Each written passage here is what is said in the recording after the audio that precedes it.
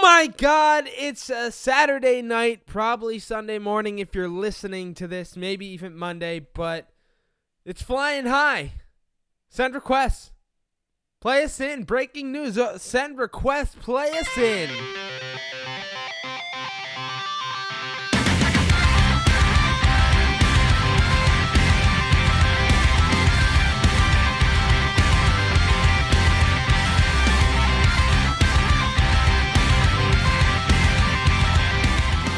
Okay, so I'm going to try and keep this kind of brief because we're going to touch on it on Tuesday/Wednesday with our regular Flying High. It's just an awesome time for Philly right now. Temple is beating the living crap out of Houston. The Sixers were beating Memphis earlier tonight. Let's see, was there anything else good that happened today? I mean, the Birds are going to play the Cowboys tomorrow night and kick the crap out of them. So everything's going well in Philadelphia, but I was working at a golf tournament today at my job, and so I'm down in North Carolina. I'm out there on the course, you know. I don't get to watch the college football and everything, so I'm not sure what's going on.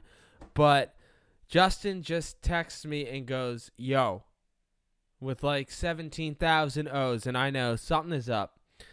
And he follows it up with all caps, we got to do an emergency pod.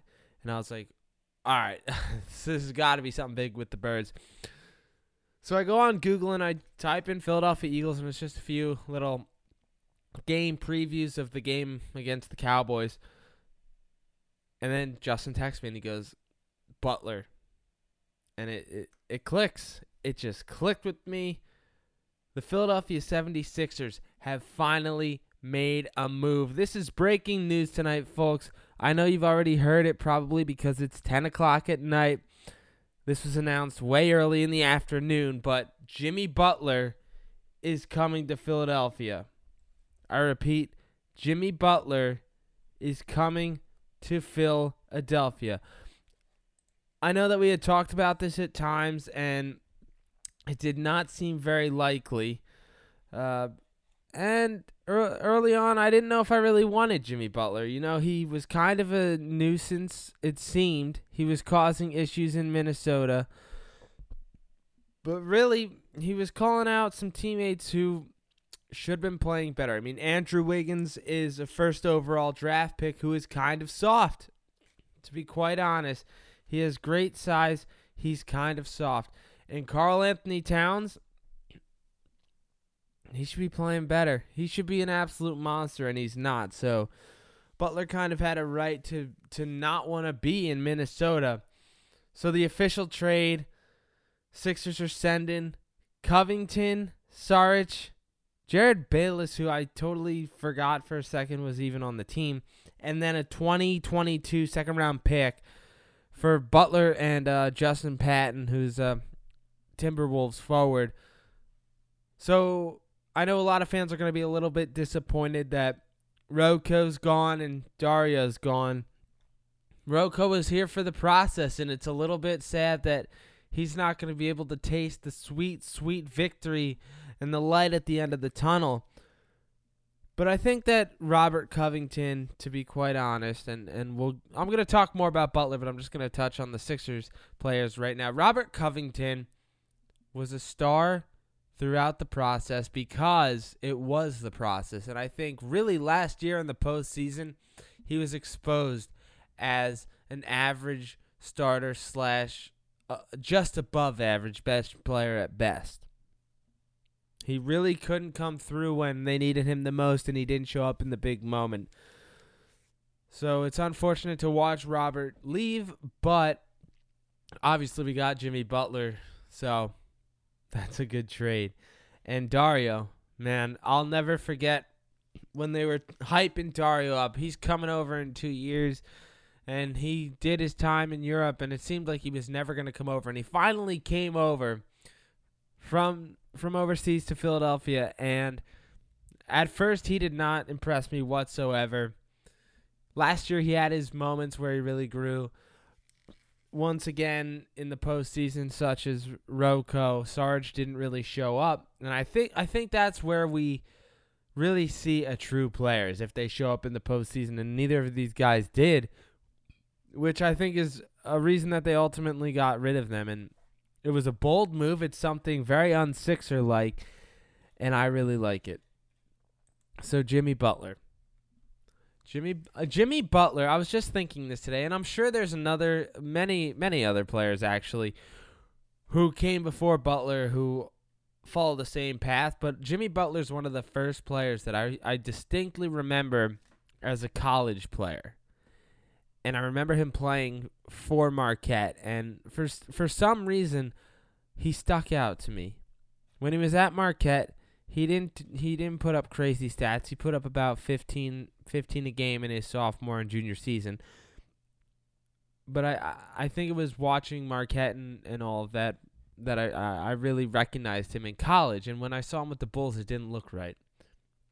He was one of the first players where it was like, nah, this guy's a college player. He's Marquette. He's not the Bulls. And he started out at the Bulls a little bit slow. First season, he didn't really play much. 3 games and didn't start any of them. I'm sorry, that's the playoffs. Whoops. So his first season, he played 42 games, but once again, putting up about 2.6 per game. So that's not really much production. And then his second season, we saw a little bit more of him. But it was in that third season, 2013-14 season, where Butler really started making a presence, coming through with 13.1 per game. And then going on a little bit of a run in the playoffs, beating the Brooklyn Nets back in the day of KG. And that dynamic trio at the Nets in 2013, and then ultimately losing to the Heat and LeBron and all that stuff. So that was his first playoff loss. And then he took the Bulls again to the playoffs in 2014 and 15 and lost to first he beat the Bucks in the opening round and then lost to LeBron and the Cavs once again. So if you did not listen to the first part of this podcast, Jimmy Butler coming to the Sixers for RoCo, Dario, Bayless, and a 2022 second-round pick. Just going over what Butler did last season. Last season he played, and he had 38 games with 20 or more points. And when you look at him over his career, after that first season where he averaged 13.1, that was his breakout season in 2013-14. He's putting up at least 20 a game. He's shooting darn near 50%. He's about 45 to 47%. His average is 45.3% from the field. And it's kind of what they need a guy. They need a guy who's just going to put up points. Ben has not proven that he's going to be able to score points every game. We know he's going to be able to dish out assists every game. We know that he can drive to the basket, but we also know that he doesn't have that jump shot outside of the paint. So he's a paint player. And then you got Joel, who's been a monster lately, and JJ off the bench, who might now be starting. But they didn't have that 2-3 guard that can really put up points, and Jimmy Butler is the guy who can come in and produce. He is the guy who can come in and make a difference. And there's talks that he's already working on making a long-term deal with the Sixers. So this isn't just a temporary fix. We all thought that the Sixers, or at least I thought that the Sixers really failed this summer by not bringing anybody in free agency. I thought that they struck out, but right here, right now, today, I will never forget the moment that I looked down at my phone and Justin had texted me saying, yo. And Justin can't be on right now with me. His daughter was sick all day. It's been a long day, so he was not able to join me for this one. But Tuesday, oh my goodness, Tuesday we're going to have a lot to talk about. So for now, I'm signing off.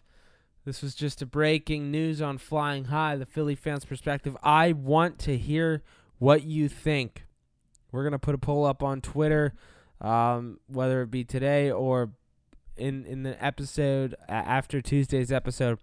But we're putting this up tonight, so I want you to let me know. Do you like the Jimmy Butler deal. Do you like it? At Phlying High Pod on Twitter or on Facebook, you can just find us Phlying High.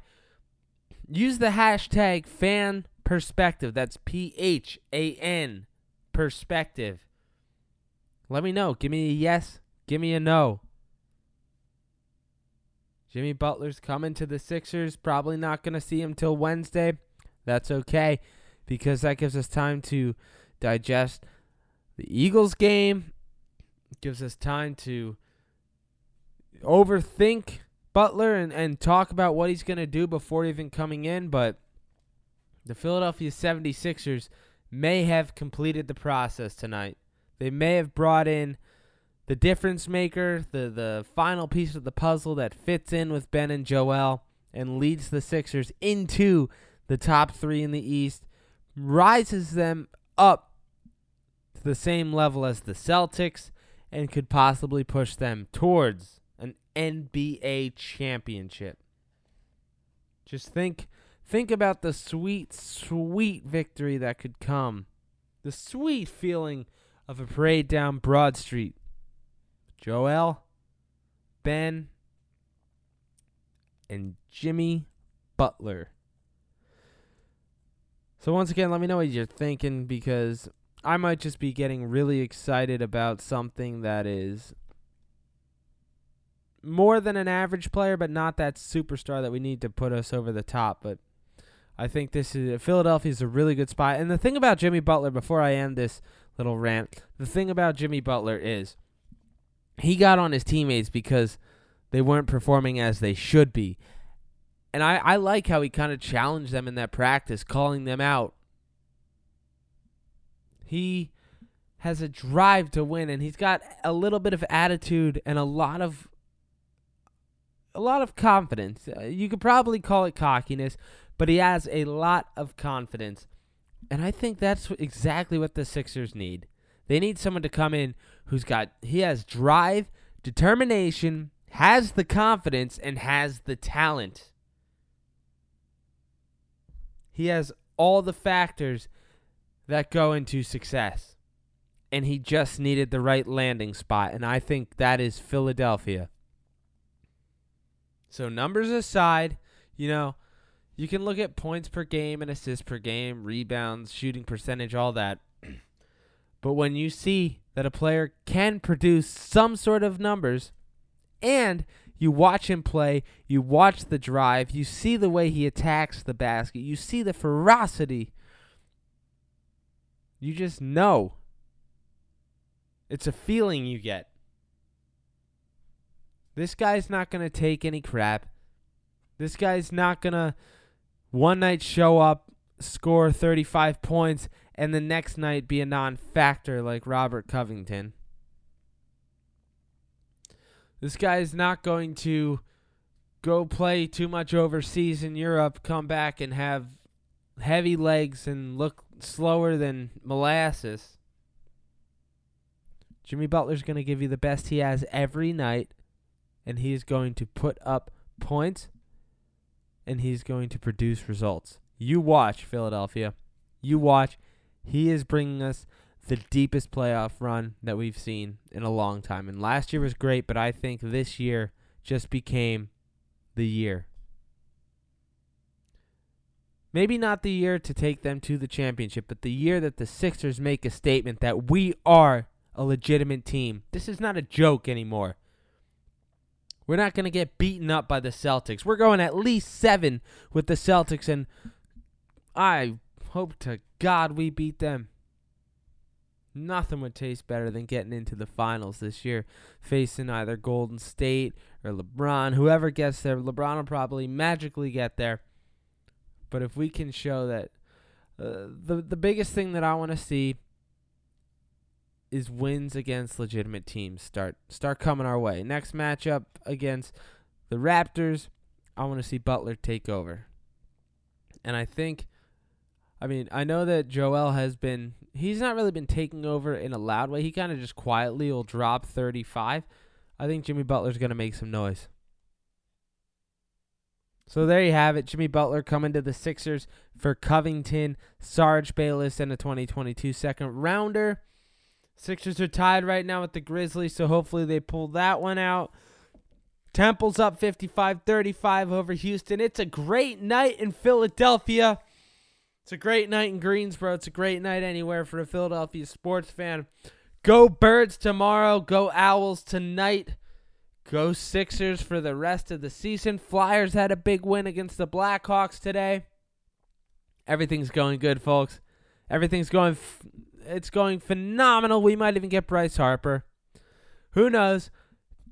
Tune in on Tuesday / actually it'll be Wednesday. So tune in on Wednesday to the full version of Flying High, where we dig much deeper into this trade with Justin, and we're covering the Eagles game, that Temple game, some Flyers, but it'll be mostly Eagles and Sixers.